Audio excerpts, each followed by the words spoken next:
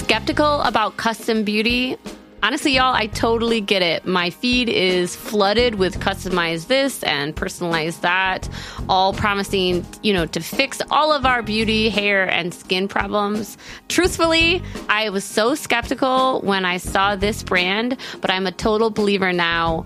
When Prose says custom, they actually mean it. Their products are no gimmicks, and your formula couldn't exist without you. Each and every bottle of Prose custom hair care and skincare is made to order and personalized with unique blends of naturally powerful and proven effective ingredients to meet your needs. Their in-depth consultation analyzes over 80 factors for a complete view of your life and beauty goals. And they get personal. Prose covers everything from your concerns to diet, exercise, and stress levels to uncover what's impacting your hair and skin health. Did you know, for example, that Minneapolis has weirdly hard water, which apparently was affecting my hair? So some of the ingredients that they put into my hair care was to deal with the fact that we have hard water. Wow. I love that. They also asked me things because I have had a baby recently, am I still breastfeeding? What are my hair goals? And I also really appreciated they asked how much effort do you want to put into your hair? Yeah, because I'm at the point, I used to do those, put effort into my appearance, but now it's I just want to be able to walk out of the door without feeling self-conscious. This is truly such a genuine endorsement. I've really enjoyed using these products. But don't just take our word for it. In a third-party, double-blind, dermatologist-supervised control clinical trial, this is the gold standard of all of these trials, Prose proved that personalization works better than off-the-shelf alternatives. Try it for yourself and get your healthiest hair in 30 days or your money back. Prose is so confident that you'll love your results that they're offering our listeners an exclusive trial offer so you can see the difference custom care can make. 50% off your first subscription order at prose.com/justbreakup. That's prose.com/justbreakup for your free consultation and 50% off your one-of-a-kind formulas. Prose.com/justbreakup.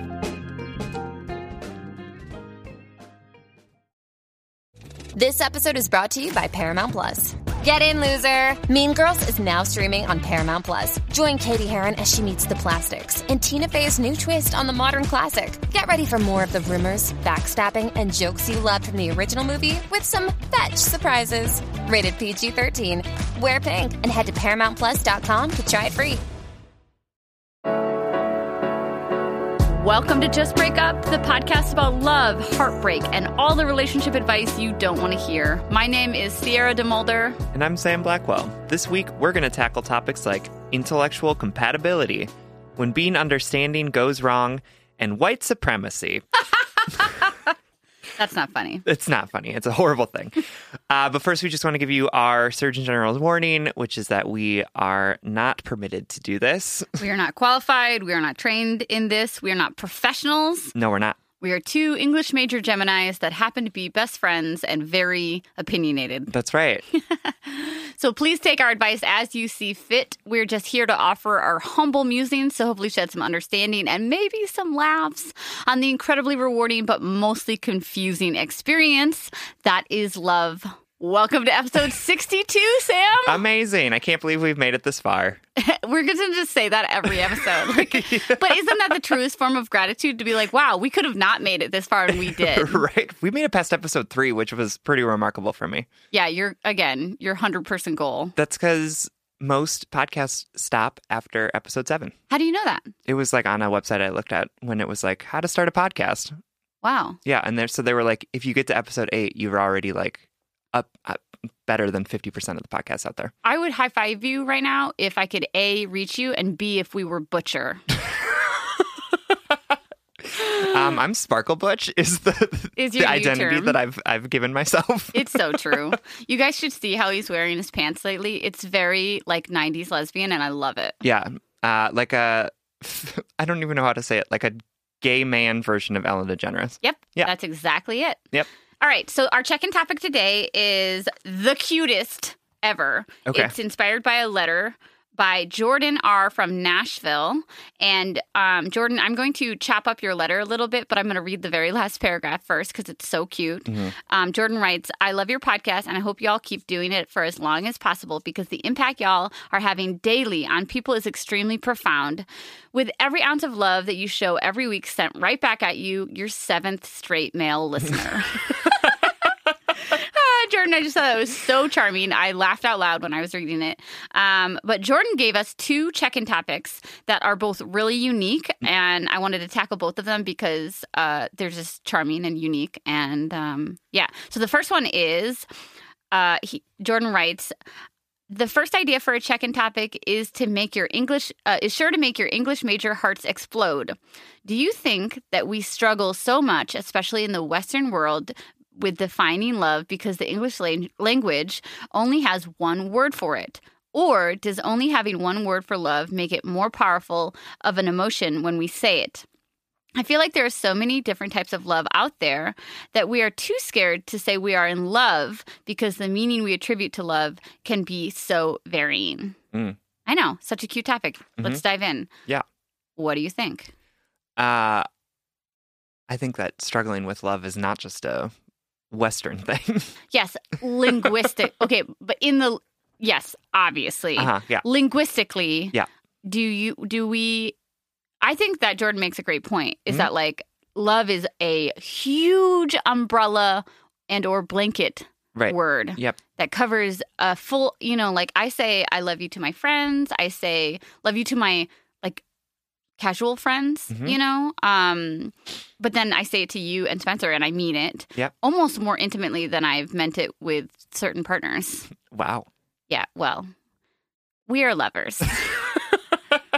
Just not sexual lovers. Got it, yeah. Which would be great if we had a different word for lovers that wasn't sexual. Exactly. If there was a word for intimate friend partners that haven't seen each other naked. However, you've seen me naked, but you still haven't shown me your butt. That's right. Well, you just ate a hard-boiled egg in front of me, so... I am breaking up with you as a friend. I asked you not to say that on the podcast, and you did. Y'all, this is what is a perfect example of overstepping the boundaries. I literally said, please don't tell the podcast that I'm going to eat this hard-boiled egg before recording. And he said, no, I'm definitely going to tell him. It was great. Sierra whipped out the hard-boiled egg, and Spencer literally left the room. I just want to say that I brought the hard-boiled egg to the studio because I'm a planner. Because I needed some sustenance to record for 3 hours today. Yeah. And now the whole room smells like hard-boiled egg. I cannot believe this is where you're taking this episode. Y'all, I need a break from Sam. I'm going to just talk to you exclusively today. Also, she ate it in like one bite. She was so embarrassed I about was so self-conscious because both of you were like, I hate hard-boiled eggs. You're disgusting. You're a little troll egg eater. And so then I was like, well, let me get this done real fast. I'm not going to like savor this delicious source of protein. Hard-boiled eggs are so gross. Oh, God. All right. Even deviled eggs? Are you kidding me? I know. Everyone thinks I'm super weird, but I hate them. Well, it's the white, like the... That's the best part. Yeah, it's gross. It's like, nothing in nature should be that texture. Like a mushroom? Yeah, I hate mushrooms. Okay, yeah, I feel you. I'm the vegetarian that doesn't like tomatoes, so... Yeah, that's great. I'm like an outlander in the world. They taste like sweet, dirty water to me, so... Oh, nice, yeah. Yeah. All right, Jordan. I think that is great. I mean, I think naturally, even as children, we say like, oh my God, do you like them? Or do you like them? True, yeah. And so we're already finding like faux, inadequate substitutes for the word love because love is so all-encompassing and can be confusing, right? It is, yeah. And I think like I'm sorry, what if we said love, but with a scale, like a rating system? I love 0.7 you. Yeah. But it's like out of 10, you know? Yeah, I'm into it. Yeah, and so the people you were like madly in love with, you'd be like, I love 10 out of 10 you. Where would you rate hard-boiled eggs on your love meter? I'm going to fucking leave you. I'm going to leave you. You're going to find all your clothing on the front lawn, like the most dramatic breakup scene in every movie. It's going to be so good. We don't even live together. Tomorrow, or like the next episode that comes out, it's going to be like, hi, I'm Sierra and Mother, and I'm somebody totally different. Wow, not even leave me, but like replace me Oh, no. immediately. Immediately. So that That's you would have great. like a crisis that I was replacing you. You would think that I was replacing you slowly before this hard-boiled egg, yeah. you know? How the people like in your breakup when your ex like moves on too fast, you're like, "Oh my god, something must have been happening For before." sure. Yeah. When like in she's reality been cheating on me this whole time. when in reality people are just like lonely and eager to like get laid by someone new. Right. Yeah. People jump into relationships very quickly. Yeah. Uh Yeah, get us back on track, you fucking off tracker. I love this episode already, even though I'm really mad at you. I'm going to eat my yogurt now. I think it is hard to, it is hard to be like, I love hard-boiled eggs and I also love you. Like, like it is to, like, the love that you have for hard-boiled eggs is obviously very different than the love that you have for me. Right. And so, but I just also like, You think. I also think that we like build, you're like, I love you and hard-boiled eggs about the same amount. Which, good for you. I love hard-boiled eggs a lot. I think it's also like a thing where we, like we do a lot in relationships, is that we like build things up too. So Yeah. like it's always like, ooh, did you say I love you to that person? And it feels like love is so much more of like a nebulous, organic thing than we make it out to be. It's either like, Right. I love you or I don't love you. Right. But it's like, no, watch The Bachelor. This is what they do all the time because they can't say I love you. So they're always like, Why I'm can't they? falling in love with you. The Bachelor can't say it to the contestants because then it would be a marker of who they're going to pick. And oh my they God. are not allowed to. I can't handle So it's always like, I think I'm falling in love with you. Or like, I could see myself falling in love with you. And it's like the way that we twist our language to avoid saying I Yeah. love you because that's such a big monumental thing is a little bit ridiculous. Yeah, and I have always struggled with like the cusp. Like, Yeah. oh my God, I'm gonna say I love you now. For or sure. like I'm ready to. Which I understand, but I have often felt great levels of love and not been in love with someone or you know, like Yeah. you're right. It's a nebulous, is that what you called it? Yeah. Are you excited about the new Matrix movie? They're making a new Matrix movie? Yeah. I've seen the first one once. I pegged you as a Matrix lover. No. It's too, Butch for you? yeah, it's too bro-y for me, for sure. Okay, this is all over the place, but Jordan has one more question. Okay, great. The second check-in topic is on defining emotional abuse. Jordan writes, I was listening to the podcast on my break as you guys were talking about emotional abuse and defining it. And as I walked back to work, I came to the realization that we need to start defining emotional abuse just like we do in other forms of abuse. If we define sexual abuse as someone taking advantage of you without your consent, then emotional abuse should be defined as someone consciously taking your joy, happiness, or freedom without your consent. Full stop, 100%. And I think that's Pandering, totally right. Jordan. That's pandering. Yeah, pandering in the right direction, my friend. I think that's totally right. The one thing I would add is my favorite thing, a sprinkle of nuance. Yeah. Mhm. Because oftentimes, in my case, in my abusive relationships, they were for sure taking it with my consent. I was actively Yeah. participating in the toxicity, Yep. in the not just the toxicity, but like I was actively participating in the toxic dynamic that the abuser had established, Yep. and not to victim blame myself because it is not my fault. Yep. I mean, the consent was coerced. Right. Yep. But that again, it's tricky because I don't want to say like a victim blaming statement, but I was allowing my joy to be stolen because I wasn't prioritizing my joy. Yeah. You know, so it's just complicated like that. I also think that emotional abuse doesn't always have to be intentional either. Like it can be the product of someone else's anxiety or someone else's Oh my God, insecurity. that is such a great Right. statement. And they might not know that they are doing it, but the end goal is about, control. It is about taking someone's freedom. And it's about boundaries. It's about when you're hurt and mess, which we all have, when you allow that hurt and mess to hurt other people. Yeah. Do you know what I mean? And, Yeah. and I think that's like the true marker of really a strong personal evolution or growth is when you're like, I'm hurting, I'm taking this out on you, and I'm going to restrain myself from that. I'm not going to let my emotions or my triggers be the strongest force in my life. I'm going to allow health and boundaries to be stronger and louder than the pain and mess that we all have. We all, get jealous or fuck up or have anxiety or depression. It's a matter of how we allow that to funnel in and out of the world and affect the people we love, I think. Yeah, for sure. Yeah, because not every person who acts out of jealousy is emotionally abusive. Right.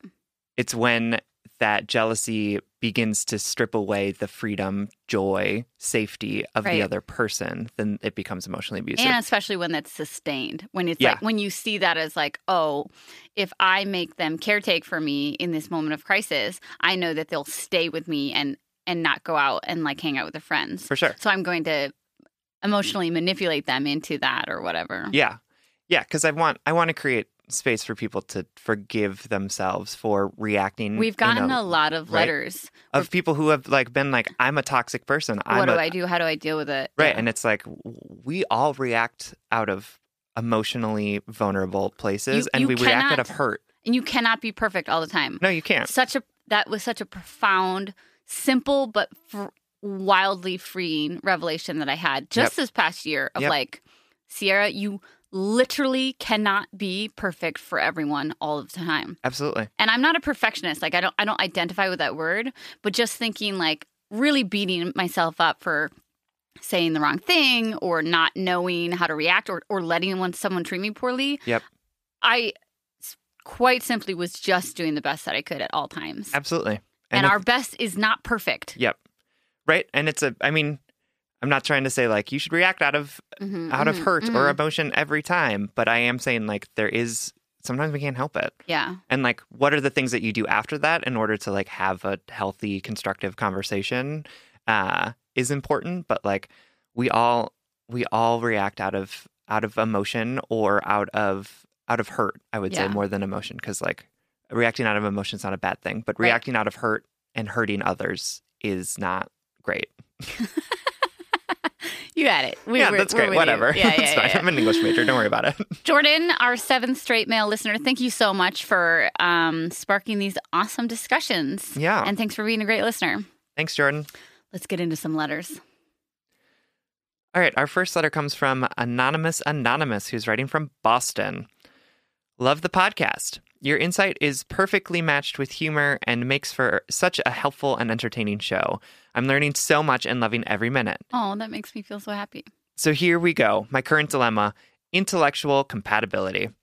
I've been dating my boyfriend for 4 years now, been living together for 2, have a dog, all the fun stuff.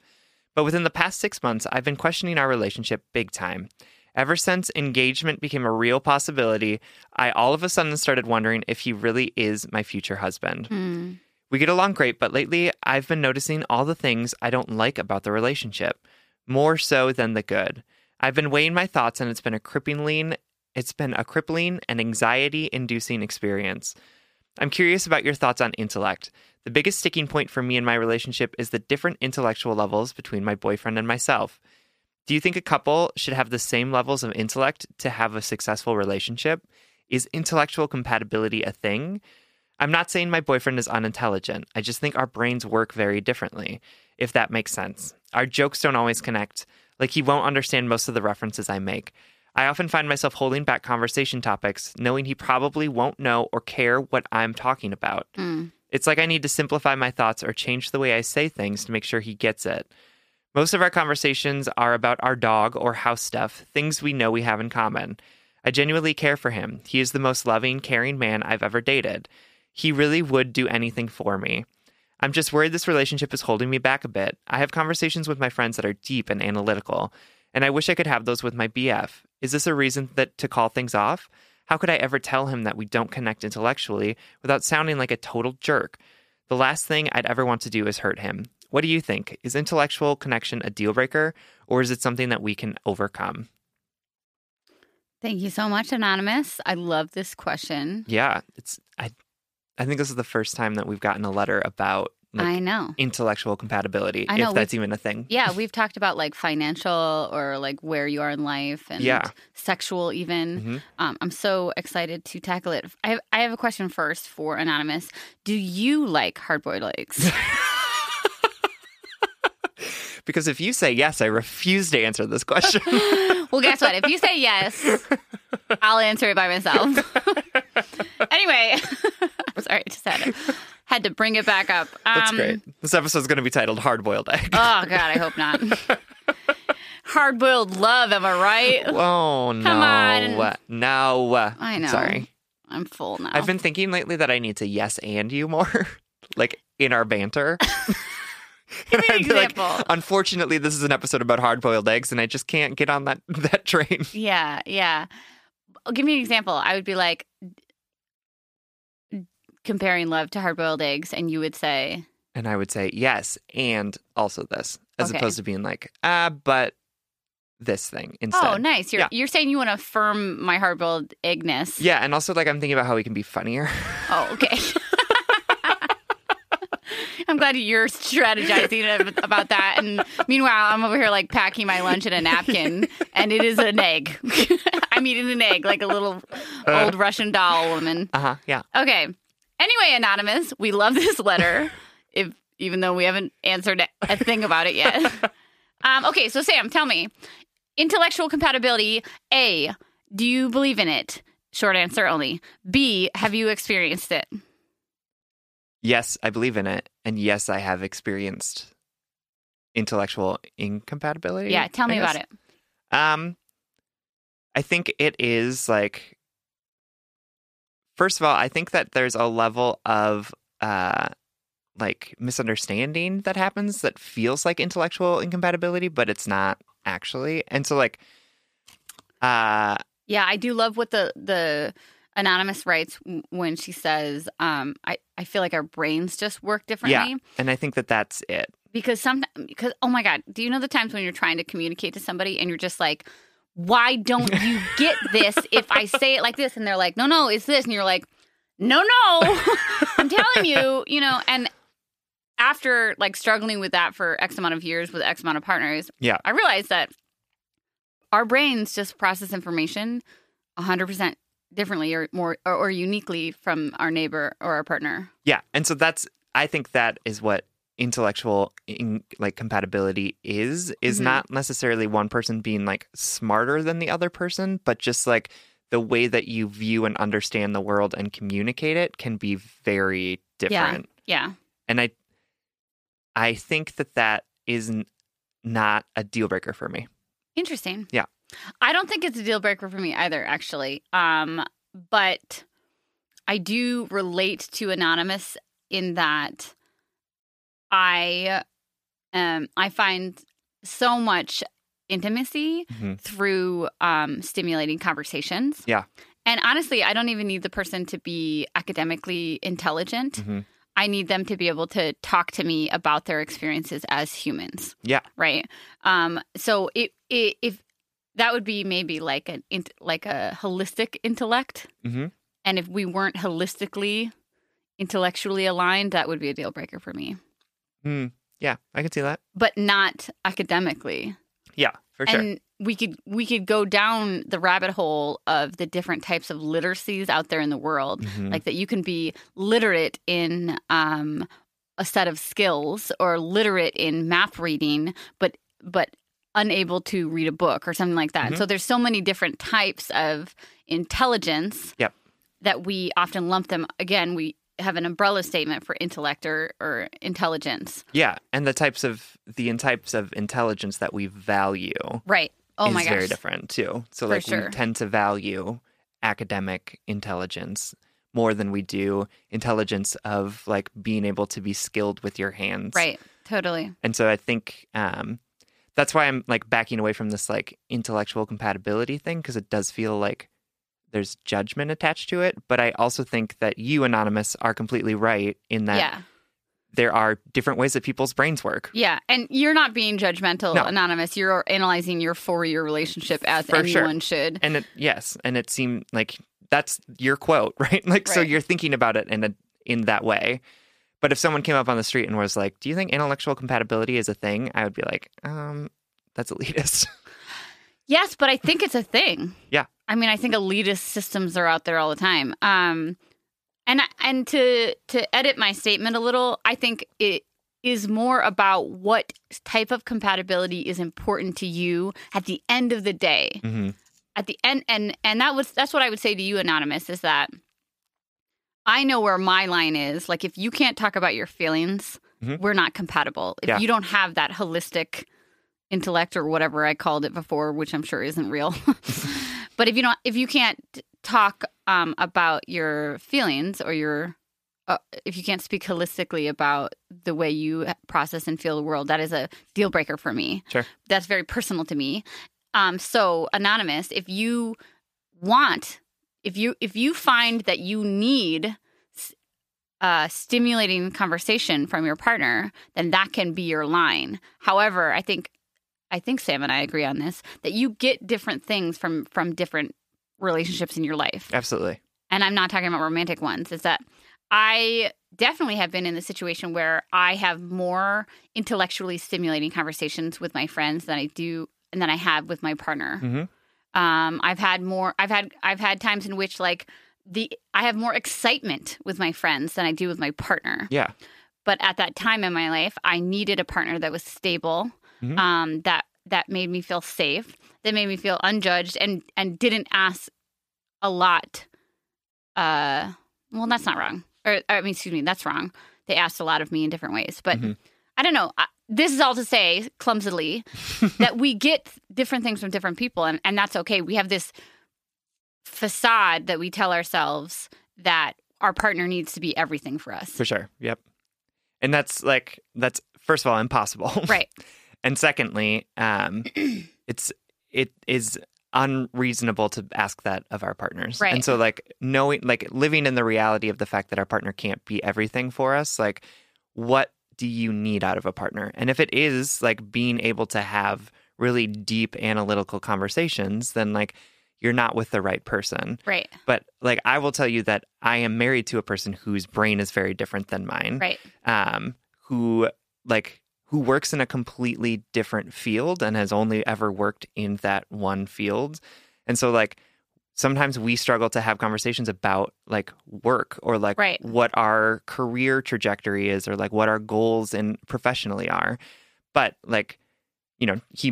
we both make the effort to hear each other and understand each other. But when I need to talk to someone about professional stuff and what my goals should be, I find it with someone else. Totally. And so I want to say to you that having that different understanding of the way the world works and having very different brains is something that can work, right? Yeah. I'm in a relationship where that is the reality. And Peter is wonderful and loving and gives me so many other things. And that's just not one of the things that I can get from him. Totally. And that's totally okay. I have surrounded myself with people that can provide for me the different things that I need from them. Totally. And so I think it's about balance. Yeah. And boundaries and transparency when needed. Because if you need more from your partner, that's okay. Just because you've been together for so long doesn't mean you can't ask for more. Mm-hmm. The timestamp has nothing to do with growth, right? Or the end of growth. Yep. So I would encourage you that if you feel like you want to talk about something with your partner, don't censor yourself. Don't limit, what you want to engage your partner with. But I agree with Sam that to think that your partner will be perfectly aligned with you in all forms and functions is not just unrealistic, it's unsustainable. Yeah. And I'll pose one thing to you, because I want to acknowledge your anxiety that you're coming up on what could be a bigger commitment. You're trying to decide if you're happy. You're trying to decide if this is a thing, intellectual incompatibility. So I want to acknowledge that and say that's all okay. It's okay to be anxious. It's okay to be questioning your relationship in a happy relationship. Yeah, for sure. Right? Yep. You're asking very normal questions, but I want you to ask yourself, what would it look like if you had all of these conversations that you're having with your friends, with your partner all the time? To be honest, I feel very compatible with my partner, but one of my favorite things that we can do around each other is sit in silence. Yeah, for sure. You know, I need to be able to clock out around someone. And so it might be exhausting to have your partner have all these very stimulating conversations with, or because maybe that's not what you need from him. Absolutely. Yeah. Yeah, and I totally get that. And I also want to say to you, Anonymous, that like it might also be that you are selling your partner short. Right. Right? Like have you actually given him the opportunity to like engage in this conversation with you? Because I feel like sometimes when it comes to work stuff, I don't talk to Peter about it because I'm like, I don't want to have to explain the whole thing. Right. But like when we sit down and I talk about it, like he gets it. Yeah. Like he just doesn't have the context around it that I live in every single day.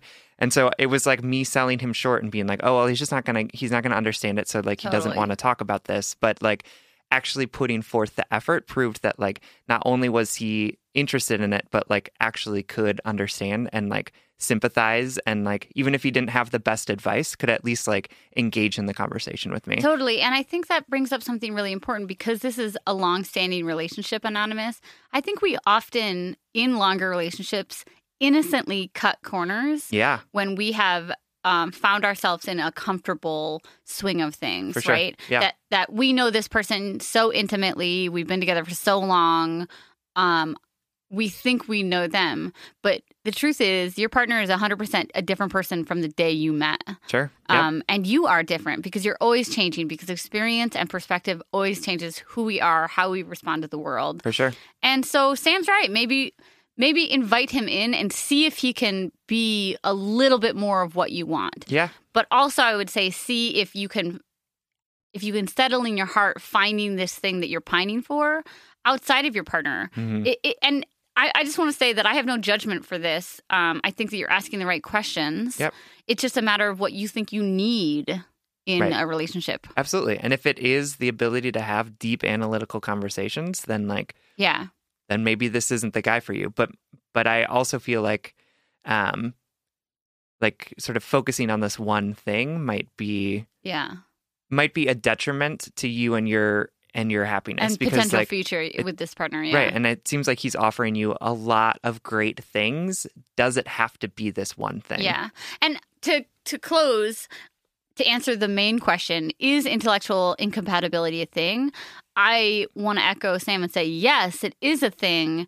But I think what the mistake that we make is that we assume compatibility is the same for everyone, right? That intellectual compatibility is this blanket thing with these universal rules, right? But it really just comes down to you, your personal desires, your personal preferences, and the other person that you're engaging with, and how well you two match together. Absolutely. Yep. Is he fulfilling you enough in all the ways that you need to be fulfilled? Yep. Then you're compatible. Absolutely.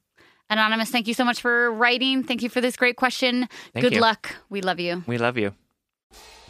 All right, y'all know that Sam and I record every single episode of Just Break Up virtually, so I literally see this beautiful person on Zoom like multiple times a week, and every time Sam pops up into Zoom, I comment on their outfit. And I swear, like 99% of the time, I'm like, oh my God, that outfit is so cute. Where did you get it? Sam says Quince. You too can upgrade your wardrobe with luxury essentials at unbeatable prices. Quince is here to transform the way you shop with a range of high-quality items priced within reach. That's right. They have 100% Mongolian cashmere sweaters for $50, organic cotton sweaters, washable silk tops, and timeless 14-karat gold jewelry. And the best part, all Quince items are priced 50 to 80% less than similar brands. By partnering directly with top factories, Quince cuts out the cost of the middle person and passes that saving on to us. And Quince only works with factories that use safe, ethical, and responsible manufacturing practices and premium fabrics and finishes. I Love that. Y'all have heard me talk about my leather bag that I use as both a laptop bag and a diaper bag. And I love it because honestly, it looks really cute in every single circumstance that I use it. Indulge in affordable luxury. Go to quince.com/justbreakup for free shipping on your order and 365-day returns. That's QUINCE.com/justbreakup to get free shipping and 365-day returns. Quince.com/justbreakup. All right, Head and Heart workers, you know I'm all about tackling our money shame and becoming fiscally empowered, regardless of how much money we make or how much debt we have. I think it's such a crucial step in our own self-acceptance and empowerment. That's why I love that today's episode is sponsored by Rocket Money. Rocket Money is a personal finance app that finds and cancels your unwanted subscriptions, monitors your spending, and helps lower your bills. With Rocket Money, you can see all of your subscriptions in one place, and if you see something you don't want, you can just cancel it with a tap. You never have to get on the phone with customer service. They'll even try to get you a refund for the last couple of months of wasted money and negotiate to lower your bills for you by up to 20%. All you have to do is take a picture of your bill, and Rocket Money takes care of the rest. Rocket Money has over 5 million users and has helped save its members an average of $720 a year with over $500 million in canceled unwanted subscriptions. And listen, we always talk to you about like conflict styles and open and honest communications, but honestly, save your energy and get Rocket Money to cancel those subscriptions for you. Stop wasting money. You don't need to practice that. Yeah. We don't need to do head and heart work with like customer service representatives. You know what I mean? Like, just like use the middle person. Just get Rocket Money in there to help you do what you need to do. Stop wasting money on things you don't use. Cancel your unwanted subscriptions by going to rocketmoney.com/justbreakup. That's rocketmoney.com/justbreakup. rocketmoney.com/justbreakup. All right. Up next, we have a letter from Anonymous Jr. Oh. I know. It's so cute. Writing to us from the Netherlands. Okay. Hello, Just Break Up. I've been trying to summarize my question in a few lines, which has been tricky as the matter often feels so all-encompassing. For 2.5 years now, I've been seeing a man that I care for deeply and would even say love. We have mutually chosen to be exclusive from the start. However, he has had episodes of cheating and me finding out through mutual friends. Because I always try to think with, not against someone I love, I have tried to understand patterns in his behavior. He explains it that he still has significant commitment issues and that he finds it difficult to consider someone an exclusive partner. As I really enjoy our interaction, and it gives me great joy when things do go well between us, do I hold on and accept the level of commitment he can offer at this point in his life, or choose to let it go? I can't imagine feeling more close to another person than I do with him, but there have also been episodes that have felt emotionally abusive. Do I stride forward with acceptance, forgiveness, and an understanding, trying to think with him? Is that the ultimate sign of care or love? Or am I confusing just damaging behavior with personal, deeply ingrained issues? Phew, I feel so relieved that I wrote this down. Very much hope this question might get the chance to be answered. I feel like I've exhausted the advice of my friends. Thank you, Anonymous Jr., for this question. I think it stood out to me and Sam because of the phrase you used, thinking with your partner and not against them, or thinking with, not against someone you love. Yep. And I think that I want to start out by saying I think that's a beautiful sentiment. Mm-hmm. And I think that's a wonderful approach to a healthy relationship. Mm-hmm. When a relationship is healthy and balanced and you have mutual respect and you have similar goals and you're working through things together, thinking with your partner, not against them, is a beautiful approach to what I would think would be like a sustainable relationship. Absolutely. What is happening here is that this relationship is what I would say is not healthy. Mm-hmm. It's not healthy no matter how happy your potential is, how good it feels sometimes to be with him. Yep. I would label this as an unhealthy relationship because it seems so imbalanced. Yes, for sure. Well, it seems like you want different things out of the relationship. And I appreciate the fact that you are so understanding of your partner. Right. And that you are recognizing that like full monogamy is not something that he wants, right? But the question is like, it's great to be that understanding, but then you also have to know what you want as well. Yeah, what are your boundaries? Right, exactly. So like, he's cheating on you. He doesn't want monogamy. Like you can totally understand that and withhold judgment from that, which is clearly what you're doing, which is, I think, a great thing. But you do also need to be like, is that acceptable to me? Yeah. And like standing up for yourself and asking for what you want and what you need is not thinking against someone. It is thinking for yourself. Yes. And that is important in this as well. Say it again for the people in the back. Right. That's not asking for what you want isn't thinking against someone. It is not taking away something from someone. It is thinking for yourself, right? You need to think for and with at the same time. Yes, absolutely. And so my concern is that like you are getting lost in all of this understanding of this person's behavior. Right. And the one piece of tough love I want to give you is I want to say exactly what is happening to you in the plainest language possible. Mm-hmm. You are choosing to be in an open relationship with this man. Yep. This relationship is not exclusive. Nope.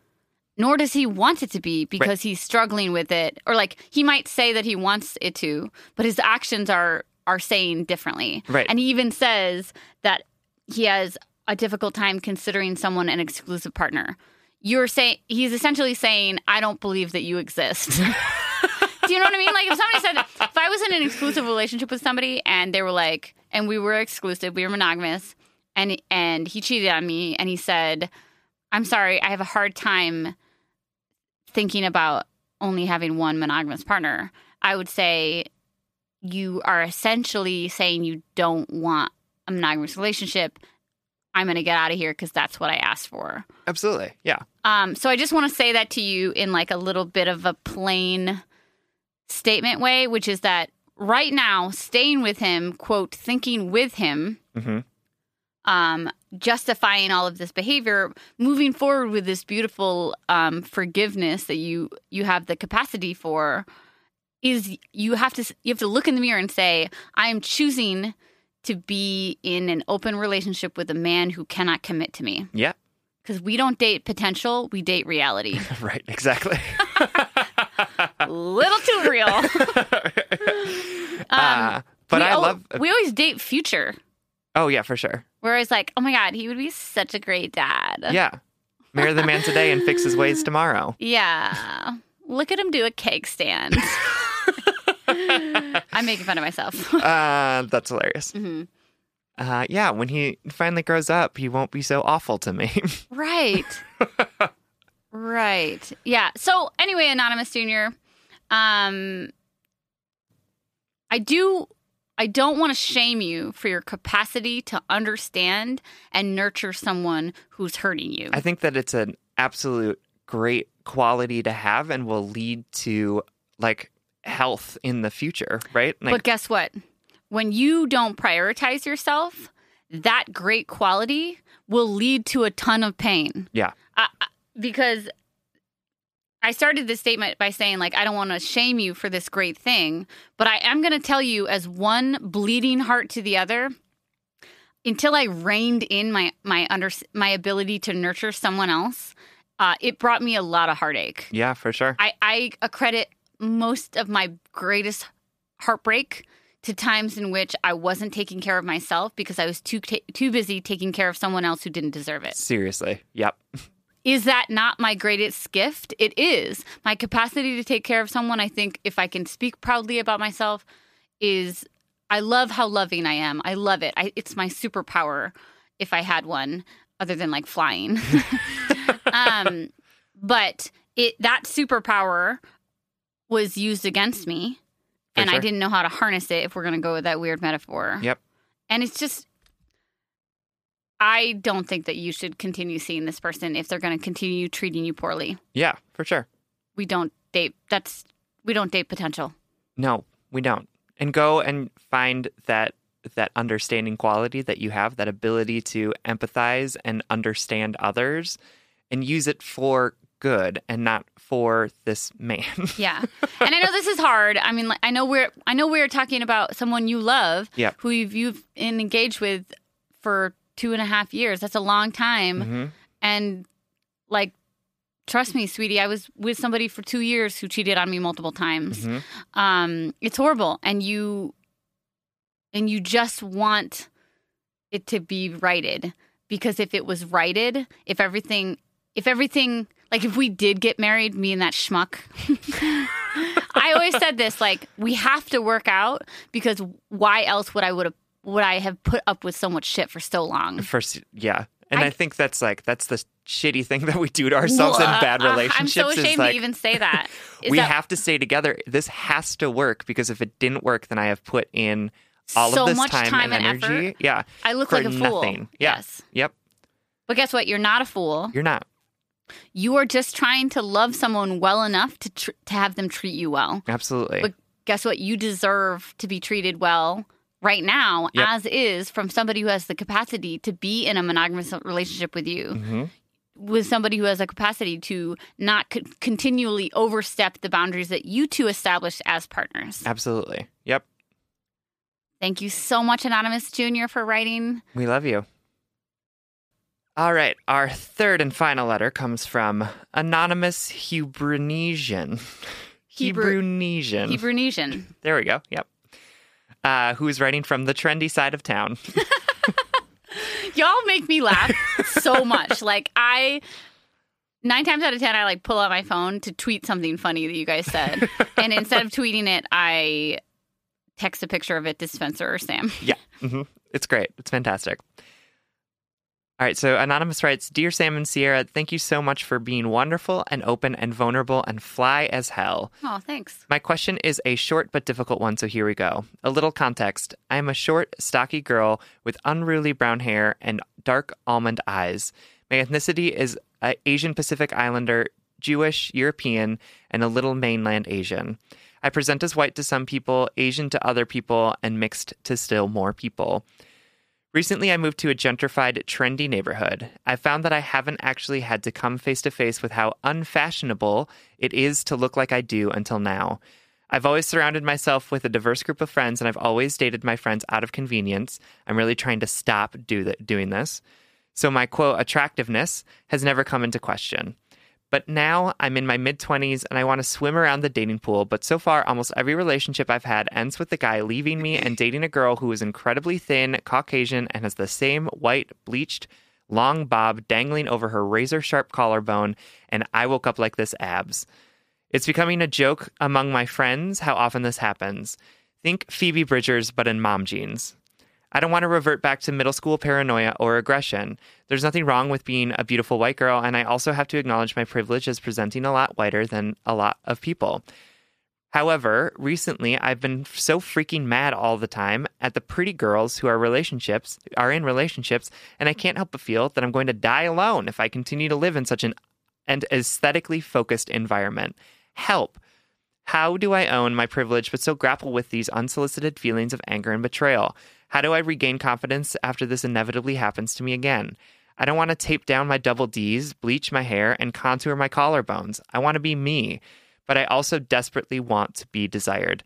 Sigh. My vanity knows no bounds. With love, Anonymous Hebrunesian. Thank you so much, Anonymous. We had 3 Anonymouses today. We did, yeah. And Jordan. Hey, Jordan. Thank you so much for writing. Yeah. I want to jump in really quick before we dive in and talk about white supremacy and our own whiteness and whatever. And I just before I forget, Anonymous, I want to say that it's great of you to check your own privilege, to acknowledge that you might be receiving benefits because you pass as white here and there. But your question was, how do I check my privilege and do this? Let's get to the self-acceptance first, and then to the accountability for your privilege. Sure. Because I think so often we compare our traumas to other people. We compare our privileges to other people. And we think, well, that person has it so much worse than me. Therefore, I'm not worthy of growth and acceptance or love or whatever that thing that we're struggling with. Yep. And so just out the gate, I want to say it's great of you to acknowledge that. That is real. That is something happening real in the world. But let's focus on affirming yourself first and then go back to the privilege, which is on the back burner just for a little while. Does that make sense? Yeah. Right? Just because other people are suffering more doesn't mean that your suffering doesn't hurt. Right. Yeah. I just wanted to say that first so I don't forget it. Yep. And just so that we can put it aside. It's been acknowledged, and that's what needs to happen in this moment, Anonymous. Yeah. But moving to your letter. Yes. So fuck white beauty standards. Right. So Sam and I are totally unqualified to answer this. Absolutely. Yeah. But we want to acknowledge that we are both white and we benefit from living in a white supremacist society. Absolutely. And we benefit from things that we don't even know that we benefit from. Yep. And the white beauty standards that Sam is talking about is the fact that white people have had all governmental, financial, economical control of our country for the last hundreds of years. Yep. Since its inception. Right. And because of that, then all of the things in our culture and society are built towards and meant to reward white people or people who present as white. Yep. And so what you're talking about, you know this, Anonymous. We don't need to tell you this. Yep. But why I think we wanted to bring that up as part of to get into this question is that to then love your body as is, as a non-white person who has beautiful, unruly hair, right? Yep. Who presents differently than these skinny white girls that you feel like you are, quote unquote, in competition with. Yep. To love yourself as is a radical form of resistance against white supremacy, right?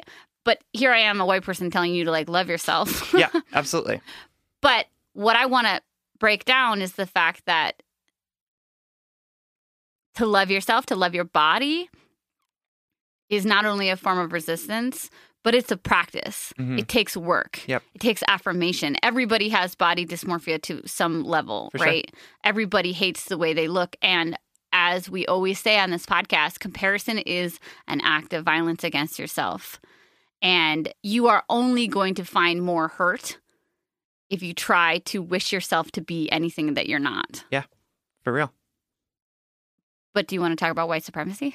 Yeah. Well, actually, I just want to also affirm that this is a thing that's happening. Yeah. Right? You're not making it up in your head that these white dudes are dating you and then going on to date beautiful white women. Yeah. I think that it can become sort of we so undervalue the experiences of people of color and the patterns that people of color see absolutely in this and say well, no, that's not happening. He's not dating you and then moving on to beautiful white women. That's not a thing that's happening. And so I want to say absolutely affirm that this is a thing that you are experiencing. Right. And it's a thing that is prevalent in our culture. And is tolling. Right. And for sure. And I will credit my friend Chissy, who talked to me about this once. And she was we were talking about The Bachelor. And I was so the first black bachelorette, Rachel, was dating this guy, Peter, who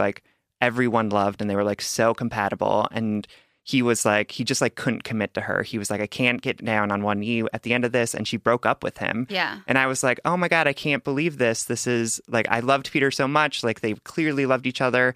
And Chissy was I wanted that guy gone because so much of the time, white dudes will date black women and never commit to them and then go off and date white women and get married and have their kids, right? It's an experience that people of color go through frequently. So I want to affirm that this is happening to you and say, it fucking sucks. Yeah. Right? This is a product of white supremacy that tells these white dudes that they can't date a person of color and marry her and have kids with her and build a family. They can date people of color for sure, but that's not a commitment. That's not a long-term thing.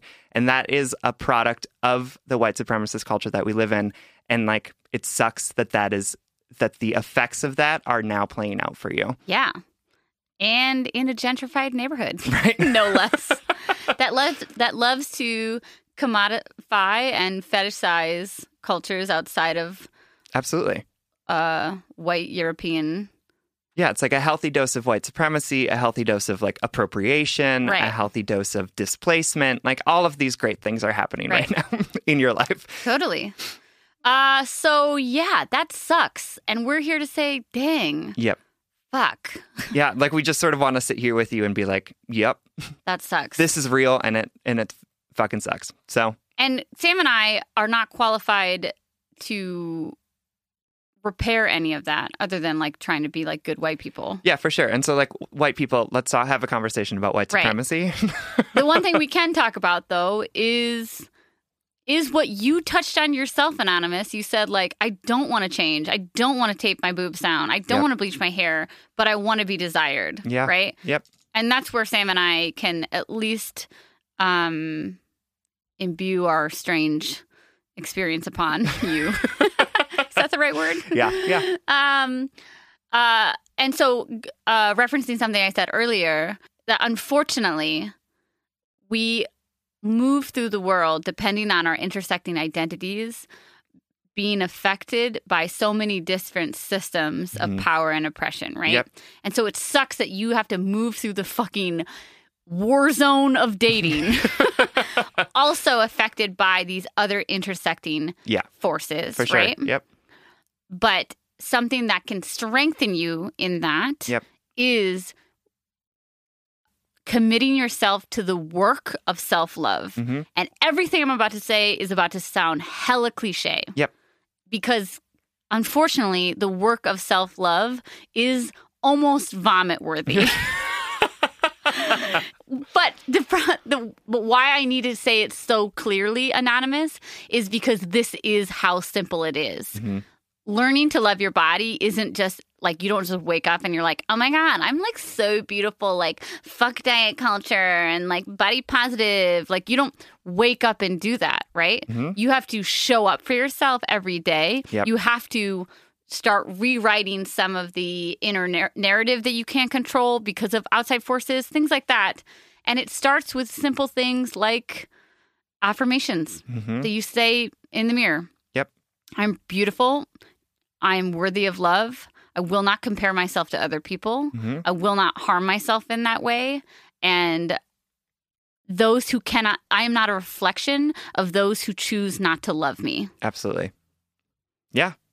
And I think that this self-love, like, I don't want it to sound like we're trying to say that this self-love is going to like solve white supremacy, right? Yeah. But what we are saying is that like self-love in systems of oppression makes it easier to live through those systems of oppression. Yes, thank you, like Sam. Me being a queer person in a homophobic, transphobic society, right? Like me loving myself for my queerness makes it easier for me to confront that homophobia, right? Right. It makes it easier for me to know that like when I come across someone who treats me like shit because I'm gay or calls me faggot out of a car window, like I know that I am healthy, whole, and beautiful without that person, right? Without that person's permission, right? Like they don't give me permission to love myself, to exist in this world, to be a person who is worthy of love, right?